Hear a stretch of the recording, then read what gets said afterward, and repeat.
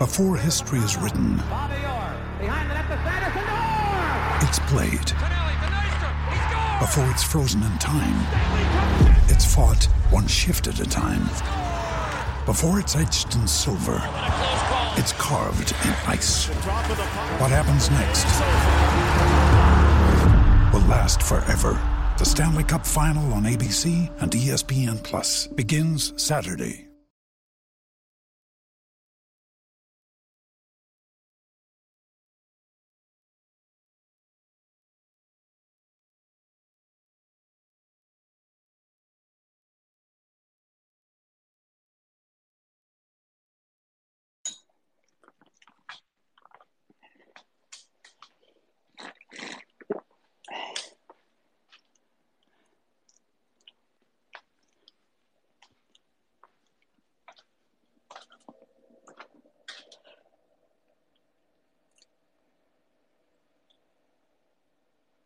All right.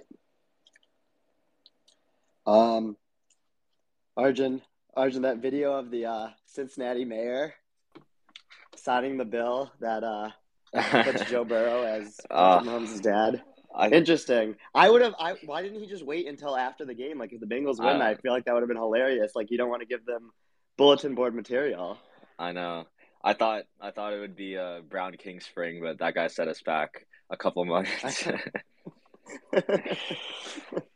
Yeah, I looked him up. He's half Indian, half Tibetan. So yeah, he did set us back a little bit. But if he's right, I mean, he can take his victory lap. So yeah, we'll see. Yeah, it's gonna be fun. Appreciate everyone starting to trickle in. We'll get started in a little bit once we get a couple more people. Dude, how is Mahomes just like not on the injury report at all? I know. That's kind of crazy. Like, I don't know. I've had a sprained ankle before. Have you like sprained your ankle? Yeah. Yeah, it hurts for like a week or two. Like, it like takes a while to and a high healthy. It's like, I don't know. Yeah, high ankle sprain's even worse. Yeah, that's true. But I didn't realize Kelsey was going to be on the injury report. Maybe that's just like a precaution or something. Yeah, I mean, he's going to play. There's no way he doesn't play. Yeah, no, he'll play, but I assume he'll be healthy, but I guess it's kind of weird it popped up in the middle of the week. But, yeah.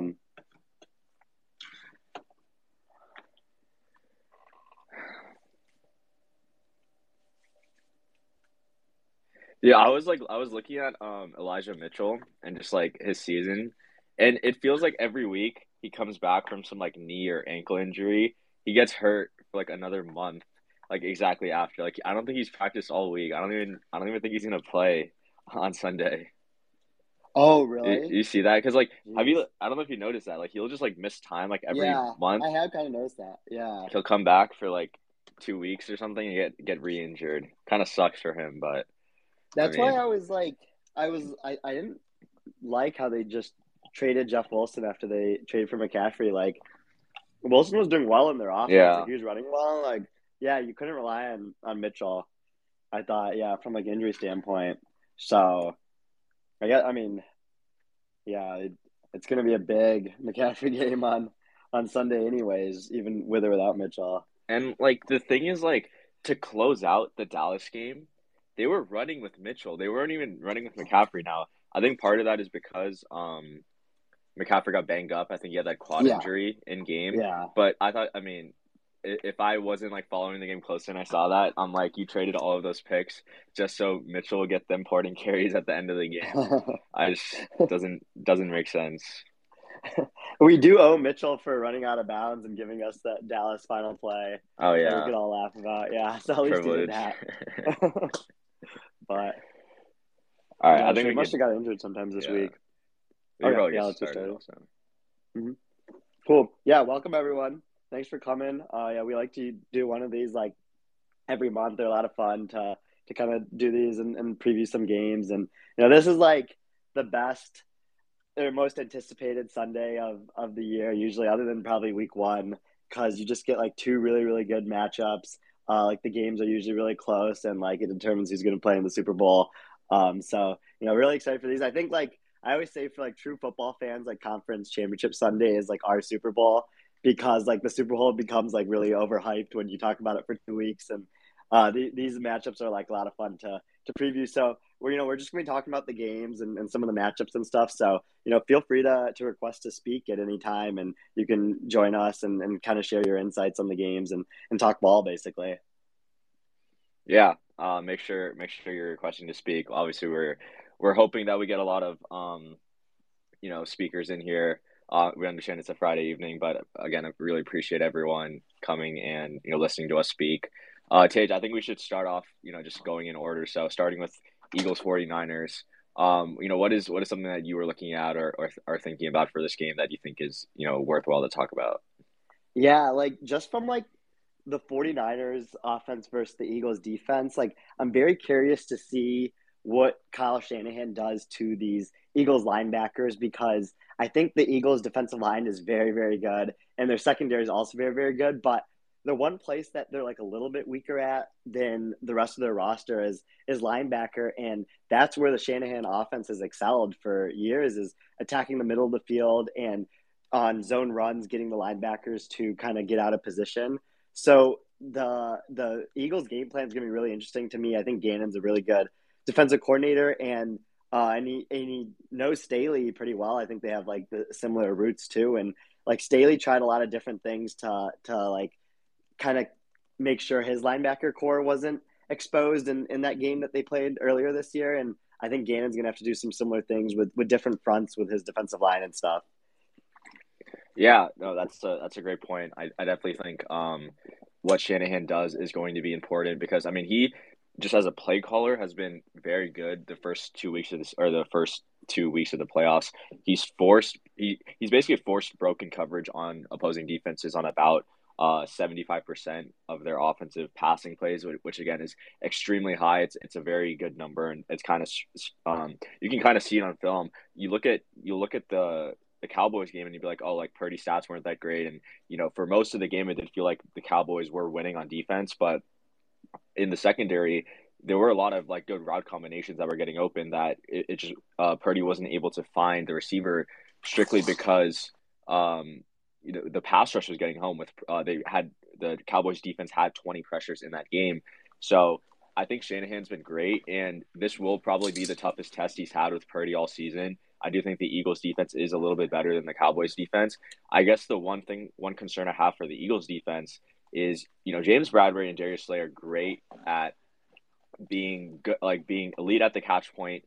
They're also very good before the catch point. But one issue I would worry about with them is both of them are pretty old. Like they're on their third contracts, right? So when you have an old receiving or old secondary going up against a wide receiver room of Ayuk and Deebo Samuel, that leaves a lot to be desired in terms of yards after catch. And I'm curious to see kind of how that matchup plays out, because I think an athletic wide receiving room would trump the kind of aging secondary of Philadelphia. But I could be completely wrong there. And because the Eagles play a ton of zone, it might not even matter all that much. But that's definitely one concern I have for the Eagles defense.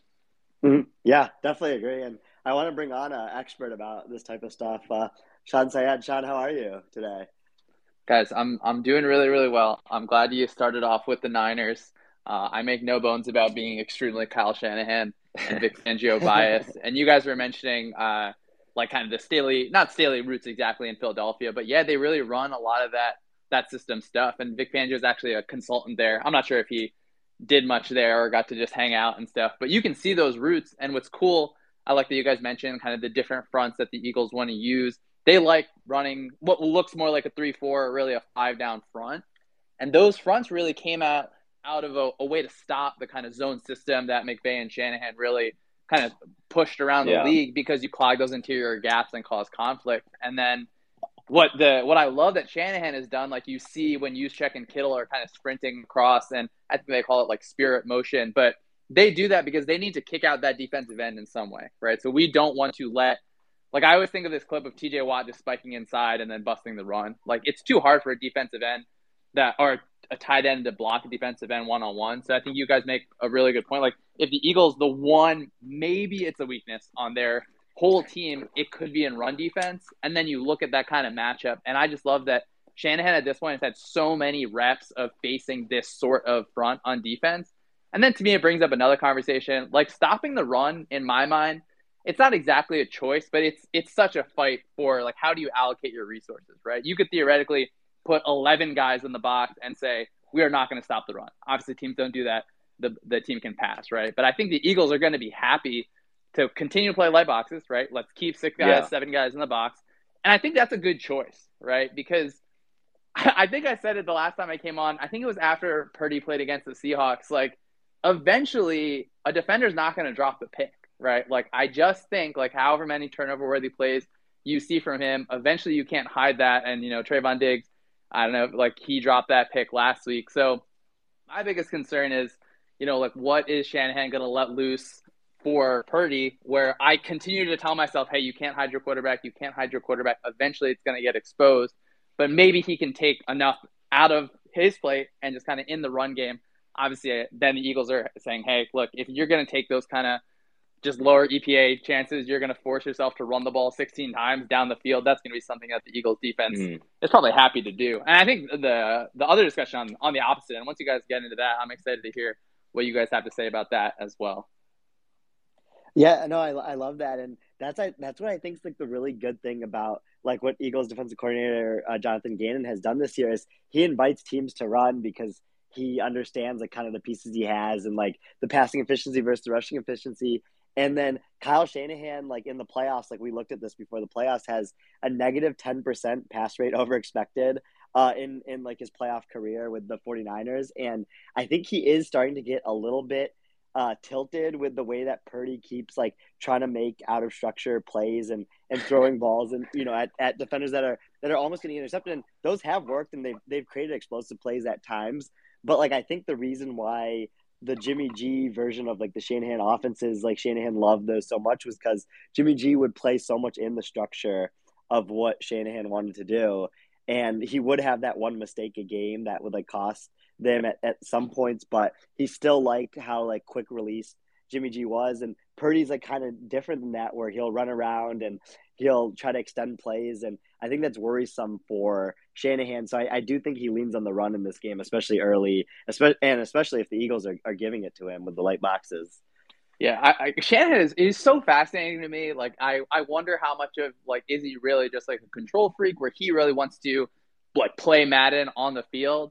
And then, like, to me, the 49ers are an underdog. Obviously, it's not like they're a 10-point underdog, but hey, maybe, the way to win there is you lean into that volatility, I guess. Obviously, the negative of interception is going to be such a big problem. I did want to talk about and maybe kind of see what you guys thought about. Like, I love the way that the Eagles have chosen to defend the run.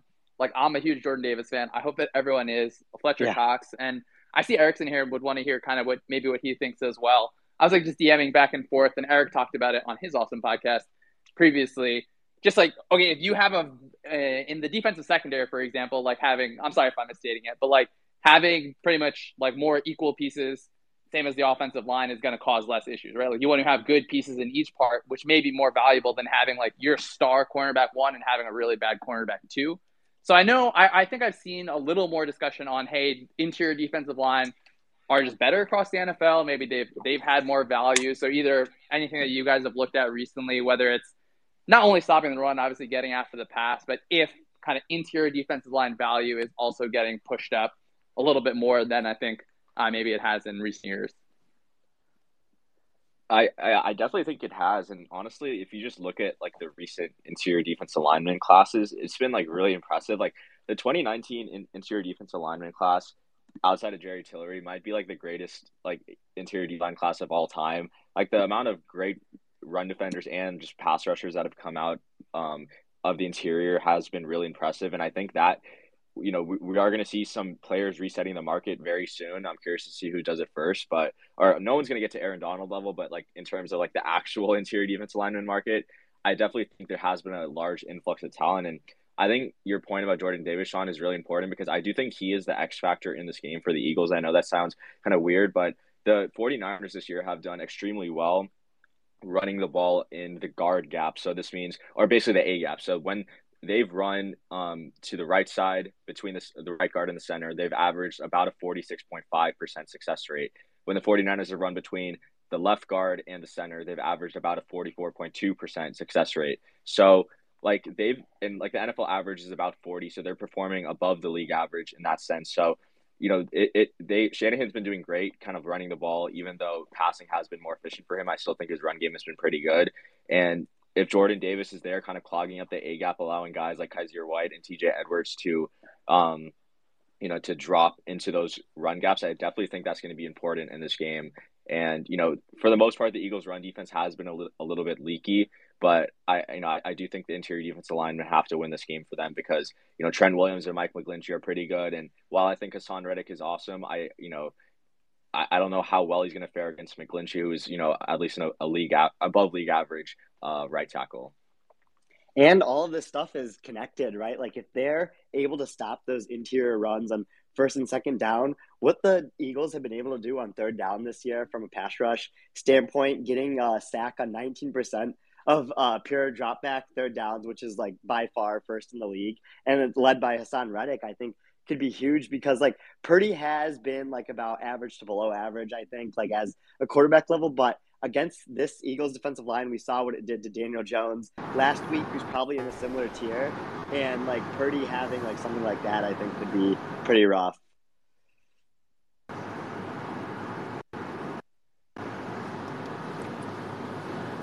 Eric, you good? Hey, what's up, guys? Sorry, I'm on my way to this Milwaukee Bucks Indiana Pacers game. My daughter's a Giannis fan, so I'm about to embark on that. So maybe if my signal goes off, I promise that it's not because I don't like you guys. I appreciate you hopping in. Sean, what did you want to ask Eric again? It was about the interior defensive alignment stuff. Eric, I was just wondering, kind of like we were going back and forth a little bit just now, how we were talking about kind of the higher value. If you have a really good cornerback one and a really bad cornerback two, that might not be the best thing to have, as opposed to having kind of really solid level across the field. Same way with the offensive line. Just kind of thinking about if defensive line in a little bit of way could be kind of analogized to that. Just thinking how the 49ers are going to, I think, attack the Eagles defense in using those fronts. But can you have a defensive line where it's just, hey, we need to take shots on the defensive line as well and be kind of really solid across the board, as opposed to the setup of maybe having Aaron Donald on one side and really bad play, or not a bad player, but a lesser player on the other side with kind of a similar thought process. Yeah, I think anytime the opposition can adjust who they are to play to your strengths, it's good to avoid having weak links, right? I mean, that's a big deal. Now, with Jordan Davis, the defensive line can line up their players over your weaknesses on the offensive side. So that certainly, is a helper. That's where defense has some ability to play offense a little bit. And, but yeah, I mean, it's really important. And I think Tage brought up a really good point. It's Jordan Davis might only play 15 to 30 snaps, but in reality, the difference between 3rd and 7 and 3rd and 4 is really Jordan Davis. So that on that third down, he might not be on the field, but he's already changing the probabilities of the late down play by virtue of the fact that it's longer yardage for the opposition. So that's the big thing that I think that even analytics big A analytics got wrong at the beginning when we're thinking about, okay, our interior run defenders that valuable? It's well, no, not necessarily if you view them in a vacuum, but if you view them and their second order effects on teams, it's a huge deal. And I think that defensively in general, you just really don't want to have weak links anywhere. They're the most profound in the backfield, but as you said, Sean, they can show up in, obviously in the front seven as well.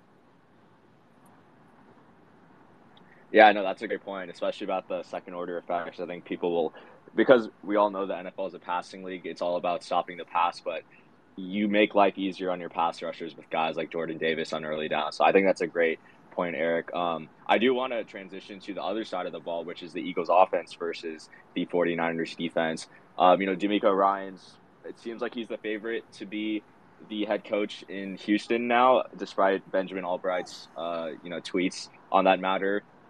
The thing about the 49ers, right, like they do kind of like have that Robert Saleh type feel to them, a lot of cover three, a lot of single high. And Jalen Hurts, I think he's taken a lot of big steps forward as a passer. He's been amazing this year. He's probably going to finish second in the MVP race. The one aspect of his game or just coverage that he struggled against is cover three. So he's averaged a negative 0.162 EPA, which is expected points added per play against cover three. And I think part of that is because when you're in cover three, it takes away some of the ability for the quarterback to scramble. You have your linebackers, and Sean, you could probably explain this better than me, but you're going to have linebackers with their eyes on the quarterback. They're not going to be playing like too far down the field. So it kind of like limits like QB scrambles. And just in general, like the 49ers also have one of the most athletic front sevens, including their D-line and linebacking room. So I'm curious to see how Jalen Hurts kind of fares against cover three this week, because I'm sure the 49ers have kind of found that weakness, knowing how smart of an organization they are, and they're probably going to try to throw that at him for most of the game. So, Sean, is there anything like that the 49ers do schematically that you think will put some pressure on Hurts to kind of win as a passer? The cover 3 point is really interesting. I'm not going to pretend like I've watched all of the Eagles' offense this year. I guess kind of conceptually thinking about it, right? Cover 3, four underneath defenders, kind of those 3 deeper defenders. Obviously, our part of it is that a lot of the teams will play their zone coverage with eyes to the quarterback. So that's obviously very different than man coverage when your eyes are on the receiver. That's going to not stop, but deal with the quarterback scramble a little bit better. And the 49ers, I think, do have issues dealing with the quarterback scramble the same way kind of any team does. I also think that if in some cover threes, the way that the offense, like the way Shanahan attacks cover 3 is like they'll get into their play action game. And I think the Eagles play action game doesn't deal with cover 3 as well, because the way that they kind of conflict defenders on that low level, if you have just more people there, it's harder to do that.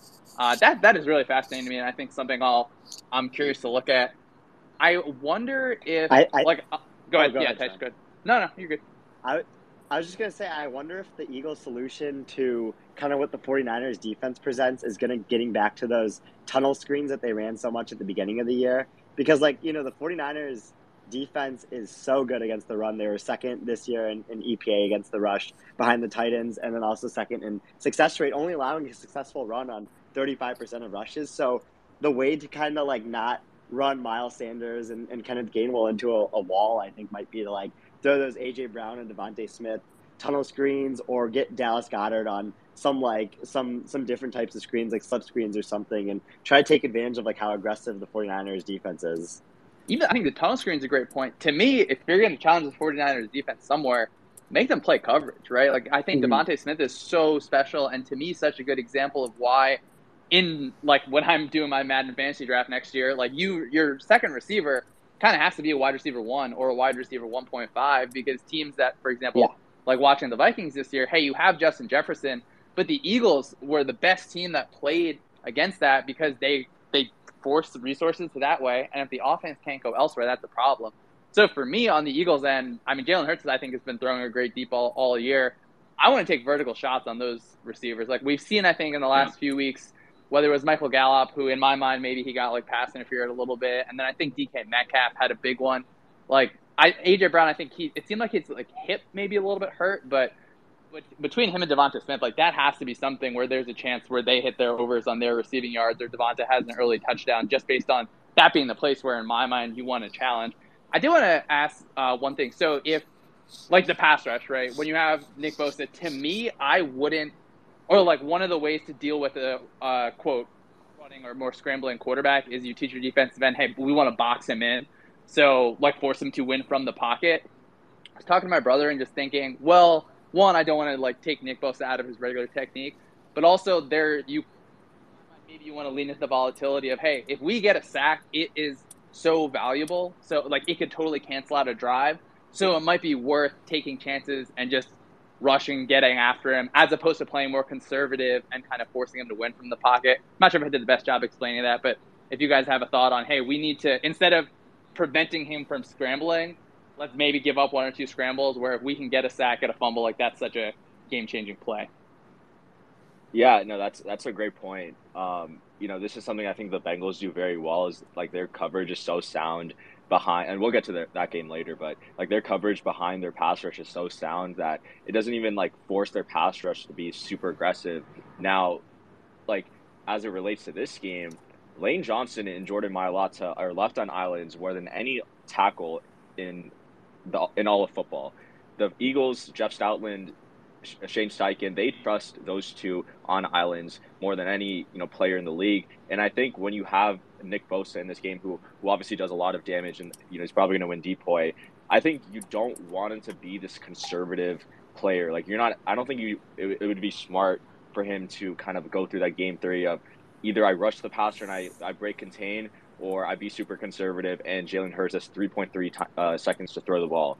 So, Eric, maybe this is a good question for you, like from a mathematical sense or even like a game theory sense. Like, do you think that the 49ers should be aggressive in that sense from a pass rushing perspective, knowing that, Jalen Hurts is a very mobile quarterback who can break the pocket? Or do you think they should be more conservative and force him to win, inside the pocket and force him to hit those throws on the sideline and deep down the field? Yeah, I think in this game you want to produce at least a turnover or two, and I don't think you're going to be able to. I think you're going to have a harder time doing that, pressuring him, because he's probably just going to pull the ball down and take off. I think, forcing him to make throws in tight windows might be the better version of that. Now, the hard part is none of that's going to really matter unless you can win on early downs, and so that's kind of the elephant in the room there. But I think if you get on late downs against Hurts, you're probably better. Well, you're already in a good position, right? Because the Eagles want to play this entire game from ahead. That, both on ahead of the sticks and ahead of the game. Like we saw that against the Giants basically all last week. If you get in 3rd and long against them, I think you want to, keep Hurts in the pocket and make him make a mistake on the outside. You're not necessarily better equipped against them with Travarius Ward and guys like that who struggle against bigger receivers like A.J. Brown, but I think it's your best gamble. Yeah, Tate, I think you should talk about your graph that you made for the Sumer account and not talk about Hurts' placement, but also his dot size, which I think is really relevant to what Eric said about Eagles wanting to play from ahead. Yeah, no, that's a really good point. Hurts has had the least percent of plays this year where he's had to play from like a losing kind of like perspective, right? It's not even close, really. Like the Eagles kind of get up and they kind of go the rest of the way, and they can control these games so well once they have a big lead. So, Jalen Hurts, when his EPA, when he's like tied or leading this year, has been top 5 in the league. He's been very good, and he's had to do that often. But when he's been trailing this year, he's had about an average EPA per play, kind of on par with like Andy Dalton and Russell Wilson and Aaron Rodgers. So quarterbacks that had like okay seasons, and that's like the only thing that is still out there about Hurts, I think, is as good as he is when it's a positive game script for him based on what he's able to do in the design rushing game, and he's able to do with how his deep ball throwing has really evolved this year. He still might not be that type of quarterback that can pass like on 60, 70% of early downs like we see from Mahomes's and Allen's, like that type of level quarterback. And that's the one thing about this game, I think, at the end of the day is, it's actually like pretty simple, is like whatever team jumps out to the lead should be able to control it better than when most teams jump out to a lead in any matchup, because these teams are so good at closing out games based on what they're able to do from like a run game and from a play calling standpoint, where Shanahan and Sirianni have so many like creative solutions to move the sticks and kind of churn out these like wins in the fourth quarter when these teams are leading. Yeah, I hope also. Sorry, Sean, you go. Actually, I'll go real quick. Yeah, I hope that means that, I think we saw the graph from Sumer where like Sirianni really adds a lot of win probability based on making good decisions, not allowing delay of games, not taking timeouts to prevent delay of games, and going for it on 4th down. Like it's crazy. I think I heard it somewhere that the Eagles have more 4th down conversions this year than the 49ers have attempted on fourth down, which just drives me nuts. Drives me nuts that Kyle Shanahan is so special. I really think he is the Patrick Mahomes of play callers, where we think like, okay, he is number one, but like he is in a totally separate tier, even of the next guys who are still very good. And gosh, I hope that if it's the Niners receive, like they take the ball first, they go down, they score, they start going for it on fourth down, like once they pass like the 30-yard line or something. But in a mismatch, like it just gets me so concerned when one coach is not even that it's more aggressive, like they're just more right in my mind, where they're going to play the game to score more points than the other team, which to me is really the goal. So I hope that, look, maybe this is the one time where we get the kind of spot out of usual from Shanahan, where he's just going for it in every fourth down, and he sees this as a Super Bowl and really, you know, like let's just do like Kyle or Juszczyk and Kittle push Purdy the same way that, you know, Jalen Hurts does that push sneak. Also, I do want to talk about one thing on the push sneak, or like whenever like they get all the players behind Jalen Hurts and just shove them forward for a yard. One, they have a good package off of that, but like I think I read an article, but their center, like Jason Kelce, will like inch the ball forward a little bit and like pretty much reestablish the line of scrimmage. Just so smart. Like you have the rules, and then obviously there are loopholes in the rules, and then you can kind of build techniques out of that too, where the ref's not going to yell at. Even if they say it, it's like, hey, we already converted the fourth down. Yeah, I'll change it next time. But, like, that's so game-changing. So I know Kyle Shanahan's listening. Go for it on fourth down. Tell your center to move that ball up a little bit. Then we'll have a good time for the Niners. That's a good point. That's what I keep coming back to about this game is both of these rosters are insanely talented, and both of these play callers on both sides of the ball are so good at putting their guys in the best position to win. So at the end of the day, if Sirianni is adding 5% win probability from going for fourth downs at the right time, saving his timeouts, and not taking delay games, and Shanahan is taking away a couple percentage points of probability by not going for fourth down and kind of wasting some of his timeouts, like that might be the difference right there in the game that's going to be as tight as this one. Yeah, and I mean, also just the 49ers are one of the best teams on scripted plays. Like Shanahan, that's kind of like his specialty. I feel like it's a specialty of his whole tree where you don't really know what they're going to come in to the game running, and I think they've done a great job of making life easy for Brock Purdy. And I think just in general, I think it will be a close game. I don't know if the Eagles will be able to dominate start to finish as they have in some of their prior games, but it is nice for them that they basically got 2 byes. With, you know, the wild card game they didn't have to play, and then obviously facing an average, maybe below average Giants team, which they dominated from start to finish. But I think we should move on to the Chiefs-Bengals game, and obviously we have the man of the hour, Eric, here to kind of talk about that. Eric, the one thing I wanted to just, you know, ask you a question about is Mahomes versus Lou Anarumo. So this is something I looked at on Monday. So Mahomes' EPA per play versus rush 3, drop 8 in 2021 was like 0.006. So it's obviously a small sample size, but that's much lower than his normal EPA per play. Now his EPA per play versus rush 3, drop 8 this year, 0.651, right? So we talk about Andy Reid and Mahomes having a whole offseason to kind of game plan for these type of defensive schemes that they're going to throw at them. They completely shredded that. Now, if we look at his EPA per play versus rush 3, drop 8 from 2021 to 2022, against non-Cincinnati defenses, he's averaged a .418 EPA per play in those situations. So he's done very well against rush 3, drop 8 outside of Cincinnati in the past 2 years. But in the past 2 years versus Cincinnati, when they've rushed 3, drop 8, he's averaged a negative 0.87 EPA per play. Like, he's been awful. Now, this is only a sample size of about 20 plays, but I'm curious to hear your thoughts, just like watching the game and looking at whatever data you've looked at. Like, what do you think is the cause for Andy Reid and Mahomes kind of struggling versus this type of defense, specifically against Lou Anarumo? Great question. I think that part of it has just to be small sample size variance, and I think small sample size variance is kind of like what I'm pinning my, not only, like, obviously, you know, it's tough to divorce your fandom from your analysis, and sometimes they mix, as Tage knows.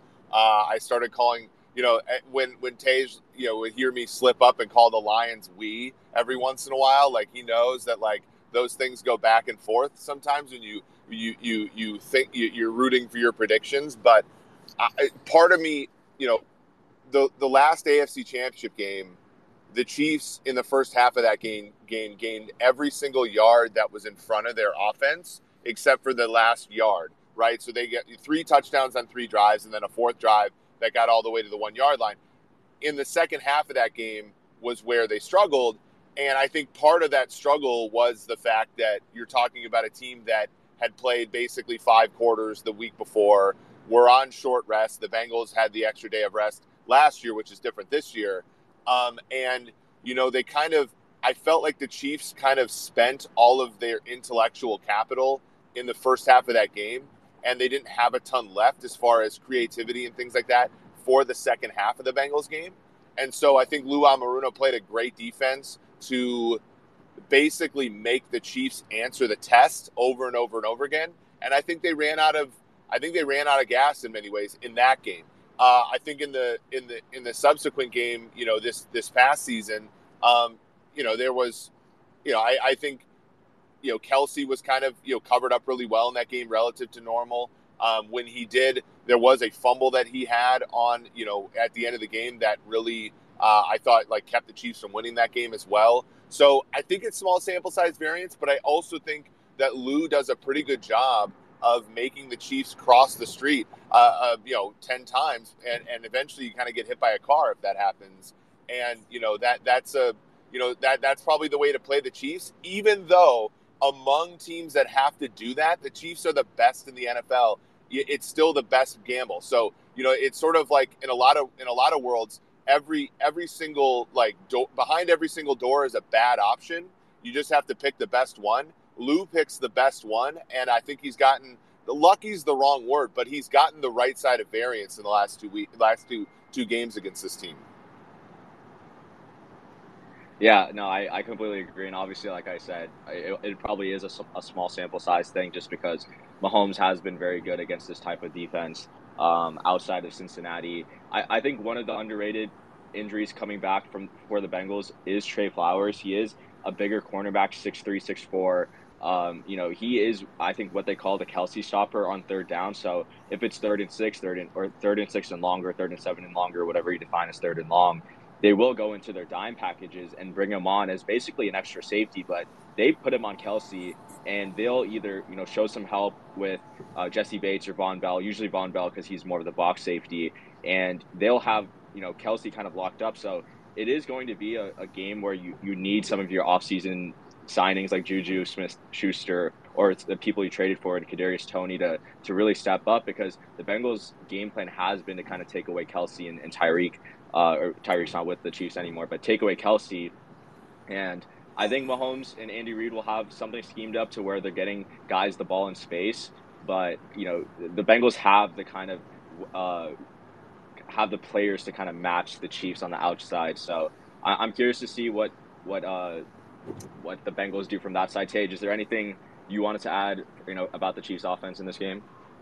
Yeah, I think like what you mentioned with Tyreek Hill and Travis Kelce there is in the Chiefs offense last year when they had their little bit of a slump, but even in the playoff game against the Bengals, it was because they didn't know exactly what were going to be the questions on the test, because defenses had to make a choice between devoting a ton of resources to Tyreek Hill or devoting a ton of resources to Travis Kelce.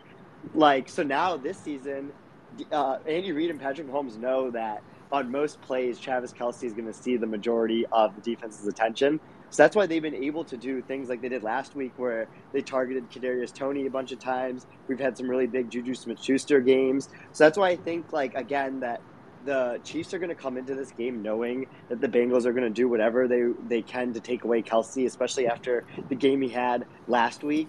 And that's where these secondary receivers are going to have a huge game. And then the age-old question about Andy Reid in the playoffs, will he run the ball when he's presented to the opportunity to?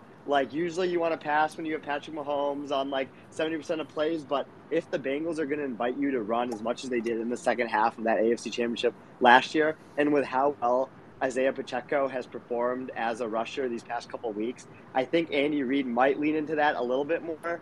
But you never know with him in these type of games, as good of a play caller as he is. Yeah, I think. No, sorry, Eric, you got it. I think that I think that there is in the game against the Bengals, we saw 2 deep shots to Valdez-Scantling. I think that he has to, at least keep the defense honest. I think Smith-Schuster has to hit the crossers and stuff. I think that there really does need to be, kind of a very diverse Chiefs receiving core, and that includes the downfield stuff. The difference between the Chiefs now and the Chiefs in 21 is the Chiefs downfield player had to also be their possession guy and had to be their everything at wide receiver. And now, their downfield guys, Watson and Valdez-Scantling, are very much just guys who, I think are, they have that one job, right? And so the defense isn't keying on them. And so I think that there's going to be a little bit more open deep than there was in previous weeks. Yeah, that's a good point. I do think the Chiefs' offense is a little more well-rounded now. I think, Eric, is Hardman coming back for this game? I think he's questionable. Okay. Yeah, that definitely helps some of their plays if they're trying to scheme guys with the yak. I know Tony isn't always the most reliable guy in terms of his injury history, but yeah, I think that's a great way to segue into talking about the Bengals offense against the Chiefs defense. I think in general, I think this postseason we've seen some of the best ball that I've seen Joe Burrow play. I think for the most part, he's really controlled the game start to finish. I think in the Ravens game, I think he did struggle in the second half, but he didn't make some of those back-breaking mistakes that we've seen from him in prior games and years in terms of taking bad sacks on second and long or third and long and forcing punts. And in the Bills game, I mean, he was pretty much nails outside of one throw in the red zone. And he's kind of really, I feel like, had the Chiefs defense's number. And it's not even him. It's Jamar Chase and T. Higgins, where it feels like in the first game, the Chiefs defense kind of forced Burrow to take a lot of stuff underneath and try to beat them with yak. And it worked because the Chiefs defense struggled with tackling.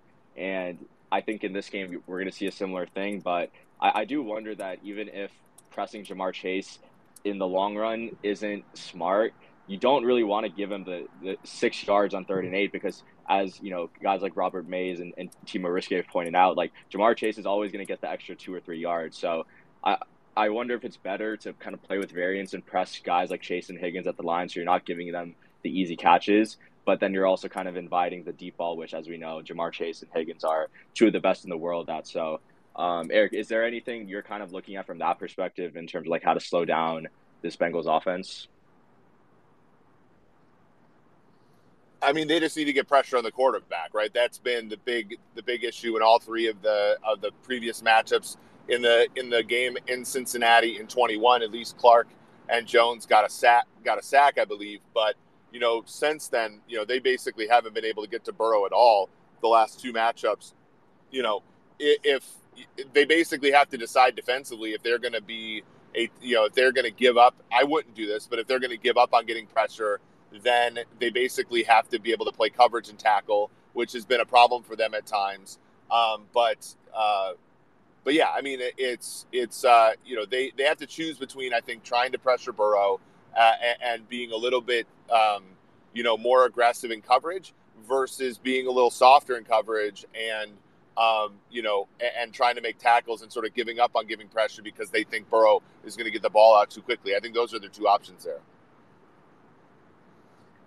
That's what I kind of remember from the Bengals-Chiefs game that they played in the regular season earlier this year is when Burrow's kind of able to stand there for 3 seconds, survey the field, and then he sees the Chiefs didn't blitz in that game that often, so he kind of saw how back they were, and then he would just find Samaje Perine just for a check down that it would turn into 7-8 yards. It was a huge Perine game that game, and with Mixon and Perine in this game, I think it'll be a decent amount of checkdowns because that's been the big adjustment from Burrow and this Bengals offense this year. Is last year was all explosives and very reliant on either it's going to be a sack or a deep pass, and this year it's everything's kind of more in structure and what they want to do with kind of the checkdowns to the running backs. I think Hurst has been a really good signing for them at tight end and what he's able to do after the catch. And then obviously Chase is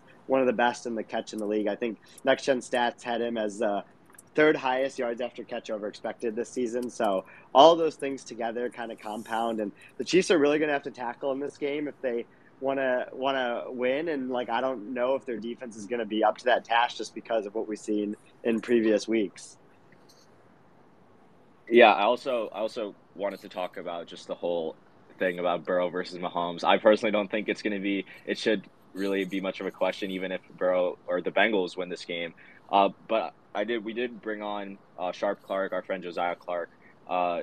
So Josiah had a really good thread of just stats comparing Mahomes and Burrow, especially in the fourth quarter. So Josiah, if you want to unmute yourself, we can kind of talk about this kind of thing about Burrow's more clutch than Mahomes and things like that, especially when just looking at their playoff performances. So Josiah, what was it that you kind of found in terms of comparing their performance in the fourth quarter, like in overtime of playoff games? Well, I've got to credit the Twitter haters for this one, because it started out as someone just commented on one of my tweets and was like, Joe has the it factor, which I've always found to be absurd. So I went back and looked at his playoff games and just listed the results of all the final drives in each of his 5 playoff games that were one-score games. So basically every playoff game outside of last week against Buffalo. And it was field goal, punt, punt, interception, punt, field goal, interception, field goal, punt, turnover, run down, punt. And so I just posted that as just like, that's very poor data. It's very like poorly collected. I was just like talking shit basically. But then all these people started commenting and being like, oh, well, this is misleading. Shouldn't you use like EPA per play or whatever? And I'm like, every time they asked these questions, I did the research and just found more and more evidence to show that this is a completely absurd take. So it ultimately led to this tweet, which was EPA per play by Mahomes, Allen, and Burrow in fourth quarter and overtime of all playoff games in their careers. Mahomes is at plus 0.241, Josh Allen is at plus 0.043, and Joe Burrow is at negative 0.0152. And for reference, that is lower than Zach Wilson's career EPA per play. So Burrow in his career in the fourth quarter and overtime of playoff games is a worse statistical quarterback than Zach Wilson. So that was kind of like the ultimate conclusion. And so I don't think that Joe Burrow is worse in crunch time. Obviously, I think Joe Burrow is a great quarterback who delivers, a lot of clutch plays. And the EPA always has to be contextualized as a team offensive performance stat, and he played with a poor offensive line against some good defenses and all of that. But the idea that like a quarterback has this mysterious it factor based on a small sample size of playoff game results that went their way mostly because of the way the defense played, I just think it's a completely misleading angle when you're trying to predict and analyze football games. Yeah, the Bengals defense has also forced a second half turnover in all 6 of their playoff games in the past 2 years. Like, they've given him the chance to like continuously put up points. And if you look at like at least 5 of those turnovers, excluding the Bills game, 4 of those turnovers, all 4 of them led directly to a win. Like, it was like Burrow still had to make a couple throws. Like, he had to make the throw against Kansas City. He had to make a throw against the Titans. He basically didn't have to turn the ball over against the Ravens, but like they gave him the opportunity to win that game. And when everyone's talking about, oh, he led this game winning drive, it was also his defense setting him up in that position. And I think some of the stats you brought up, that they're averaging 0.75 points per drive in the fourth quarter, like that is pretty bad. So, really appreciate, you kind of bringing that one up. While you're here, what we should talk about this game. Is there any specific matchup angle you wanted to talk about that you kind of looked at when handicapping this game? This one was tough to do with the uncertainty around Mahomes' ankle. Like we saw him play at a materially worse level in 2019 when he was playing on a hurt ankle before. And that concerns me as a Chiefs fan and as a Chiefs bettor, because what Mahomes brings to the table is, head and shoulders above every other quarterback in the league, in my opinion, but only when he has full mobility, because so much of what he does has razor thin margins between a sack and an amazing play. Like one of his biggest qualities is he seems to always know exactly which hit is the one that's actually going to take him down. And so you'll see him like absorb these would-be sacks somehow, and then when he throws the ball, it's like right before the hit that actually would have taken him down. And that uncanny ability, I think, is compromised if he doesn't have the same level of mobility. So that's obviously the biggest thing.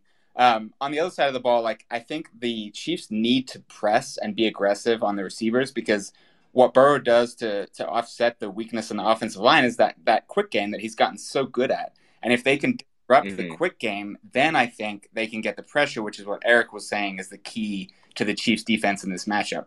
I think if they let Burrow and the running backs and the tight ends have 4 or 5 yards of cushion, then I think the Bengals are just going to do what they did against the Bills, and that's not going to be good. Yeah, no, I definitely agree with that. I think you do have to have that trade off there from the Chiefs kind of defense, and that's why like Steve Spagnuolo, like we've seen a lot of his defenses, and this is especially true in the year that the Chiefs won the Super Bowl, where it starts a little rough, but they do get better throughout the season. And with how many rookies and younger players the Chiefs defense had to play this year, like this is a kind of a big test for him as he can kind of check to see where the progress is of the team in this game. But yeah, I think that's what it comes down to at the end of the day. And yeah, for all of you guys who joined, Eric, Sean, Josiah, like we really appreciate you guys joining us, talking with us, like talking over these games. Like it was a lot of fun. So just to kind of list off where everyone in here can find you guys, Eric is at Sumer Sports. He has the Sumer Sports show he does with Thomas Dimitroff, so be sure to check that out on Apple and Spotify, and then also follow the Sumer Sports account. Sean Syed was writing for the Daily Norseman this past year. He is now doing a lot of stuff with Ollie Connolly on his Substack, so be sure to check that out as well. And then Josiah, you're doing stuff for 4x4. Correct me if I'm wrong. And you have some shows that you're doing to preview those there as well, right? Yeah. 4x4 is the company I'm writing for right now. Yeah. Yeah. So yeah, thanks guys for kind of walking through these games with us. So we'll if anyone else wants to request and speak here and kind of talk about anything else, I think that'd be a lot of fun as we kind of wrap up. Yeah, we can do like 10, 15 minutes more, I think, of just of the Tour de races. If anyone else wants to come on, we'll get Rohan in here right now. You guys can kind of just talk about or ask questions about anything, or join to talk about whatever topic you want to talk about. But Rohan, if you want to unmute your mic, and do you have something you wanted to talk about? Hey, what's up, guys? First off, thanks for having me on. I'm actually a fellow Michigan student in definitely an interesting week of football ahead of us. Yeah, definitely definitely an interesting week of football ahead of us. But one question I do have, thinking back to the Chiefs and Mahomes' ankle injury in particular, from like looking at like play-by-play stuff and like being able to filter for different play types and so on, considering that he's going to have far less of that improv opportunity, just logically assuming, what sort of plays that bode well into that situation, or like should be called more often, have been successful for the Chiefs offense? For example, throwing it between the hashes and like having like some sort of like routes that have worked well within the pocket. Yeah. So first off, Rohan, like it's cool that you go to Michigan. I didn't even know. Like, yeah, we might have to meet up at some point, because it's kind of cool that we have 3 Michigan guys in here. I think just in generally, to beat the Bengals, I think you kind of do want to be able to run the ball against them. I think the Chiefs' run game has been pretty good in recent weeks, and I think the Bengals are going to play a lot of light boxes. They might even play a lot more dime packages, because they want to get Trey Flowers matched up with Travis Kelce. And in terms of like route combos, it's tough, because I do think the Bengals have been a little bit leaky in terms of their explosive plays this year through the air. They've allowed, I believe, upwards of like 55, 20-plus yard completions, but the Chiefs don't really have the juice to kind of take the top off the Bengals defense. So I think you do want to kind of make them tackle a little bit. Cam Taylor-Britt is a rookie. Eli Apple, I think he's a pretty good coverage defender. I don't know if I necessarily categorize him as someone who's probably a great tackler. And I do think you want to avoid Mike Hilton, which I think Tage would agree with me is probably the most underrated like slot corner, or just cornerback in the league. Yeah, for sure. I think Mike Hilton's going to be able to take away whoever the Chiefs are sending in the slot because they kind of have rotation there. But those outside corners are a little bit susceptible to the deep passes, like you mentioned. But Mahomes has been so good at hitting those deep passes when he's able to roll out of the pocket. So, like Rohan, like you mentioned, like with the ankle injury, if his mobility's kind of limited, I think it has to be a lot more middle of the field passes, and kind of like the pass we saw to Justin Watson on Thursday night in week 2 against the Chargers, where it was like a straight middle of the field deep ball, is like something that Mahomes might have to lean into more instead of scrambling outside of the pocket and hitting throws that are outside the numbers along the sideline.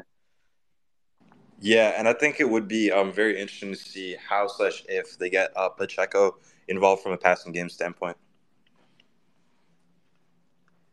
Yeah, I personally think it's going to be more of a Jerick McKinnon game. I think the Chiefs trust him in pass protection a little bit more. He is a little more of a veteran running back, more savvy, and Pacheco still is a rookie, a 7th-round rookie, so I don't think they trust him as a pass protector just yet. So I think we will still see more McKinnon than Pacheco, but at least on running downs, you have to give Pacheco the carries. McKinnon is and was pretty inefficient when getting touches out of the backfield in terms of carries this year. And I mean, I think he had like 11 carries for 25 yards against the Jags, while Pacheco was much more explosive. So yeah, I think if you're trying to manufacture touches for Pacheco in the passing game, it's probably going to be more screens rather than like dump offs, because McKinnon is the preferred back in those roles.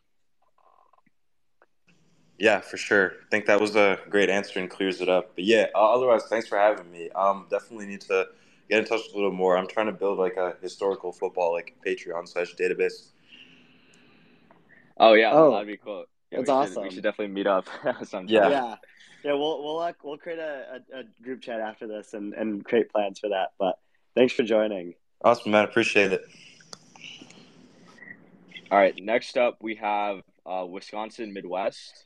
What's up, man? How's it going, guys? I wanted to like ask y'all a question because like I really like I'm so glad this year for the AFC and the NFC championship games. I feel like it's like more interesting than it's been in the last few years, because you got a lot of like new quarterbacks, new fresh faces. So like I want to know like what would be the difference between to some of y'all between like both on the AFC side. That's very like it's so interesting because like I'm a Joe Burrow guy, I kind of feel like Joe Burrow, even going back to his like what he did at LSU was huge, winning the national. Nobody even knew who he was, and he won a national championship there. And then once again, bam, pops up in NFL. He has a chance to go. Even though he lost last year, he has a chance to go back-to-back Super Bowls. And then, we know who Pat Mahomes is. He's almost at the brink of Hall of Fame no matter what he does here and out, all his past accomplishments. And then we go to the NFC. Once again, we got a lot of new guys. Jalen Hurts with the Eagles. Once again, was a big-time phenom, doing with – Oklahoma and Alabama, back in his, at his alma mater, and going against Purdy. But I kind of say, he's really more against the 49ers. I think, Purdy, he doesn't play as much of a role at quarterback as Jalen Hurts at this point. But I just want to kind of know, what would be the difference to y'all in those games that'll help these teams to come out with a win.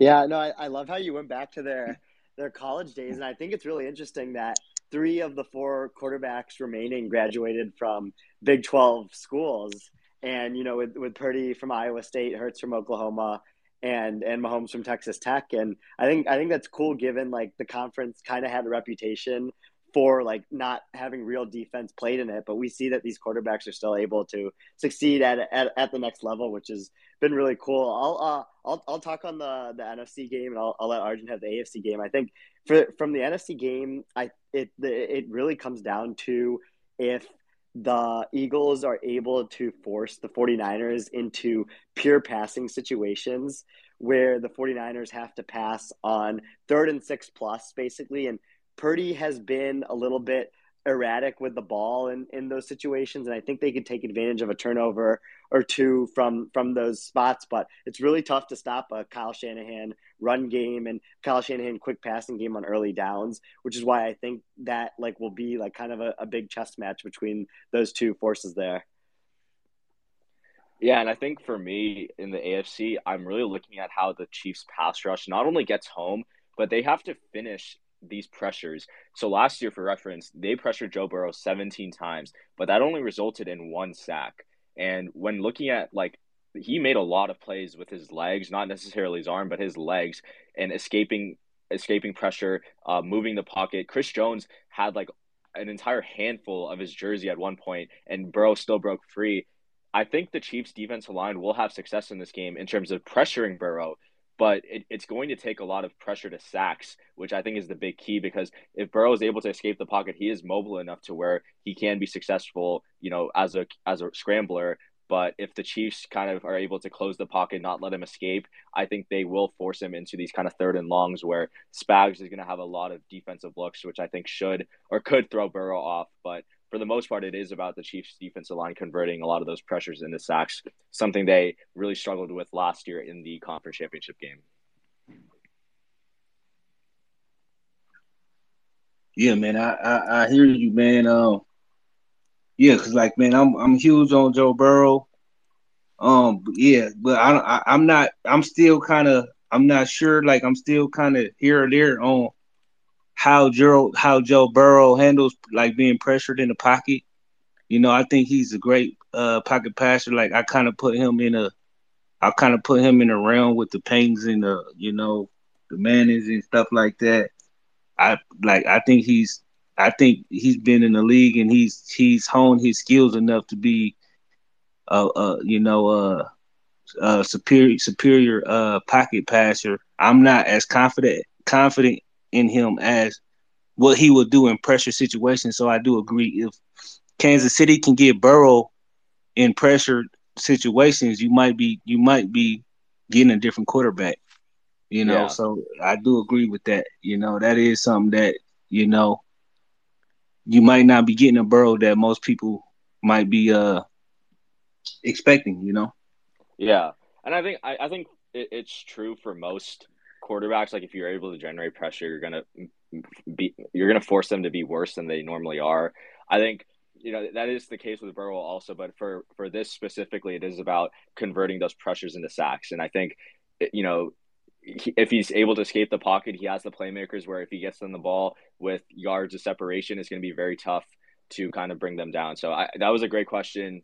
Which I don't know your exact name, I'm sorry, but Wisconsin Midwest, really appreciate that question. Did want to move on to another guest we have on, recurring guest, Mr. Hussam Patel, when he's connected. Hussam, how you doing, buddy? I'm good, Arjun. I'm good, Chet. How y'all doing? Good, yeah. Thanks for coming on. You excited for the games this weekend? Yes, I finally get to watch it as I'm finally off of work on a Sunday. So I took off of work Sunday and Monday just to watch the playoffs game. And my brother is a huge Eagles fan, so we'll see if I'm the jinx or not for the Eagles this playoffs. How did it happen where you became such a big Dolphins fan and he became an Eagles fan? So, well, for me, my dad was a Dolphins fan up until the day he died. So I just literally I took it from him. My brother, on the other hand, when he was growing up, we were always watching the Dolphins, but he said they sucked. I mean, over the last 21 years, they've been pretty mid. And he hopped onto the Eagles bandwagon with Nick Foles and doing that Super Bowl run. And in our household, we just completely despised Tom Brady so much. So he held on to that fact and has been riding with the Eagles since that Super Bowl win. Got you. Yeah. I mean, I'm not saying it'll happen, but there is an outside shot. Tom Brady's the Dolphins quarterback next year, so then we'll have to figure out. I think it's less than 0.09% at this point. Yeah, we're obviously not. This is not a Dolphins quarterback podcast. We can save an episode in the off season if we want to do that. But Hassam, is there anything about the games this weekend you want us to talk about? Schematics, analytics, anything of that nature? Yeah, I mean, just a mix of both. I was going over that original Week 13 game, and I was more so looking at the formations for the Chiefs offense, defense, the Bengals offense and defense, and we know the Bengals were on the field for 69 plays on offense compared to the Chiefs, which was on there for just 55 plays. Now, when I'm looking at this, Bengals defense, they're primarily playing a 4-2-5. They primarily played a 4-2-5 with 44 snaps and gave up an EPA of .11 up against the Chiefs, who primarily play in 11 personnel around, which was like 50% of the time, and their EPA per play was a .61.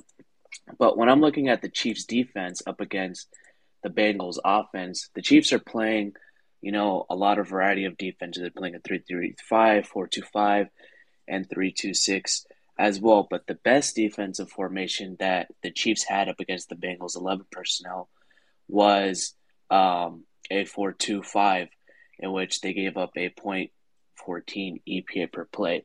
Do you guys think Steve Spagnuolo will change that up and go more so with, a 4-2-5 look compared to a 3-3-5 he's played last game against the Bengals?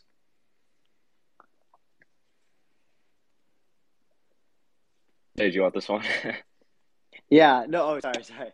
I was looking at some of the data that you were mentioning on my computer there for a second, but I think like the interesting thing with Spagnuolo is he likes to keep things like pretty consistent for the most part, because I think like based on and I think that's especially true this year with like how like little experience a lot of the people or a lot of the players on the Chiefs defense have.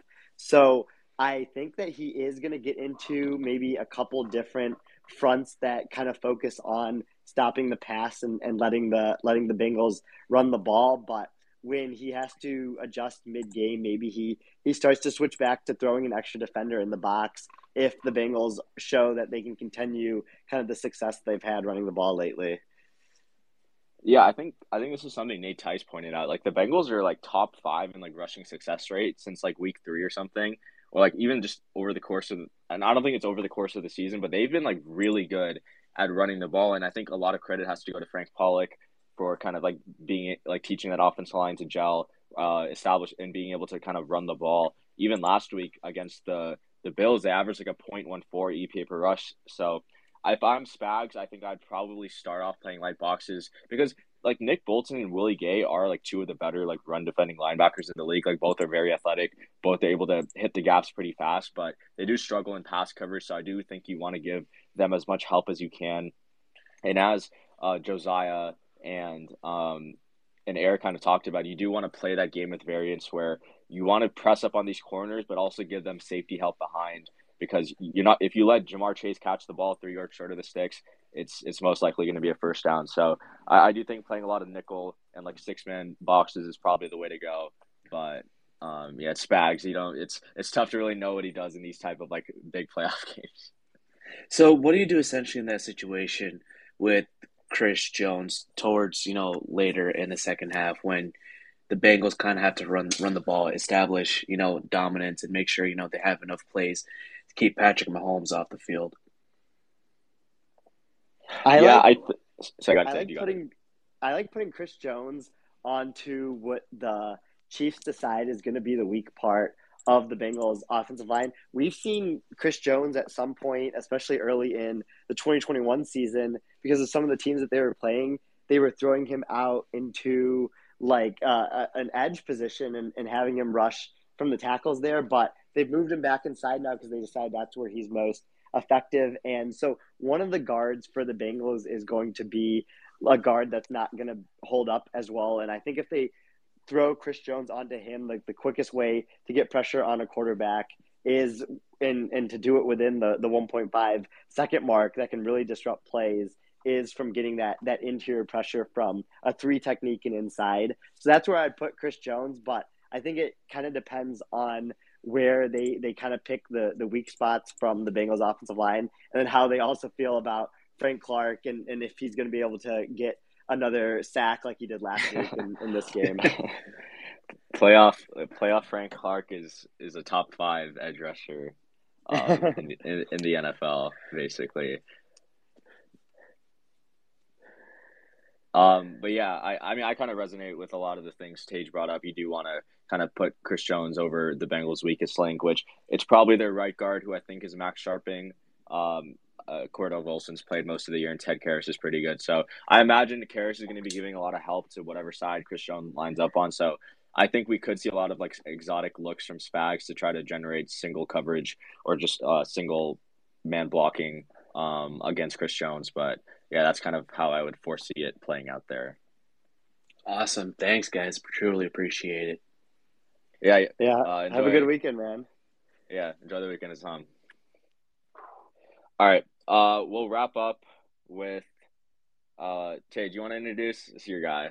Yeah. Hey, Alex. How's it going, man? Hey, Tage. Good to talk to you. Good to meet Arjun. Big fan of the show, of course. I guess my question is, last episode, one of the things you guys talked about in Giants-Eagles was, although Dable has done great coaching for the Giants were kind of outmatched in most of the position areas. So if you were to look forward to both of these games this weekend, how would you compare each of the positions in the opposing teams? Yeah. Oh, yeah. This is a great question. I like looking at from the NFC standpoint. I think basically everywhere on these rosters are high end position groups. If you look at both these offensive lines are really good. Eagles have an advantage there, but the 49ers, because of what they can do, have a really good offensive line. From a weapon standpoint, 49ers get an edge there, but again, they're both really good as well. And then quarterback, Eagles get the advantage, and running back, I think 49ers get the advantage. On the defensive side, both defensive lines are really good, but 49ers probably take that. 49ers definitely take linebacker. I think they probably have the best linebacker core in the league this year. And then secondary, I would lean Eagles because I think there's a couple weak links in the 49ers secondary, but it seems pretty even when you kind of add it all up. And that's why I'm so excited for this game, because it's really just the 2 most talented rosters in the league outside of quarterback, going up against each other. Tage, I would actually disagree. I think the Eagles have the better defensive line. I think people underrate the 49ers defensive line. It's only Nick Bosa. Charles Omenihu, who had 53 pressures the season since, and Ebicam had 43. So it's not that it's a bad or even average. It's really good defensive line. But I think the Eagles D line is just so deep in terms of its pass rushers. I mean, you have Brandon Graham, Josh Sweat, Hassan Reddick coming off the edge. Those are 3 very quality edge rushers. And Fletcher Cox, Hargrave, and I'm missing one more. Not Jordan Davis, but it's a very deep D line group. So I would agree with you on everything else, but I would give the D line edge to the Eagles in this sense. That's true. I guess if the entire probably defensive line room for the Eagles is better than the 49ers. I guess maybe I would take the 4 defensive linemen that would play the most snaps. But yeah, you're right about, I think once you include depth and everything, the Eagles being better there from a talent standpoint. Yeah. Alex, is there anything else you kind of wanted to talk about for this weekend? That was my question, I guess. How would you apply that to Chiefs Bengals as well? All right, I'll go this one and see if Tage disagrees. Without a doubt, to me, quarterback goes to the Chiefs. Running back, I would give to the Bengals. Receivers, give to the Bengals. I guess weapons in general, if we're going to classify that, I'd still go with the Bengals. Offensive line, definitely Chiefs. And then on defense, if we're talking D-line, I would go Bengals. Linebackers, Bengals. And then secondary, Bengals. So Bengals take the cake on defense. A little bit of a mix on offense. I agree with all of those. I think maybe slight lean to the Chiefs running backs over the Bengals running backs, but I think Perrine like Samaje Perine is much better than Mixon, and so it like depends how much they use Perine over Mixon, and how much the Chiefs use Pacheco over their other running backs as a rusher, and then McKinnon in the passing game over kind of the other options they have there. Yeah, thanks, guys. Can't wait to sweat these games with you guys. Yeah, thanks for coming on. Yeah, so I think that'll wrap it up for today. We went on for about an hour, 15 minutes. So again, really want to appreciate everyone that stayed from start to finish or even joined and is still here now. This will be up on all of our normal podcast places, at some point tonight or tomorrow. So if you join late or joined early and had to leave, you will be able to hear the rest. So again, really want to thank everyone for coming on. I hope everyone enjoys their championship Sunday. And as always, until next time, I'll take the punts.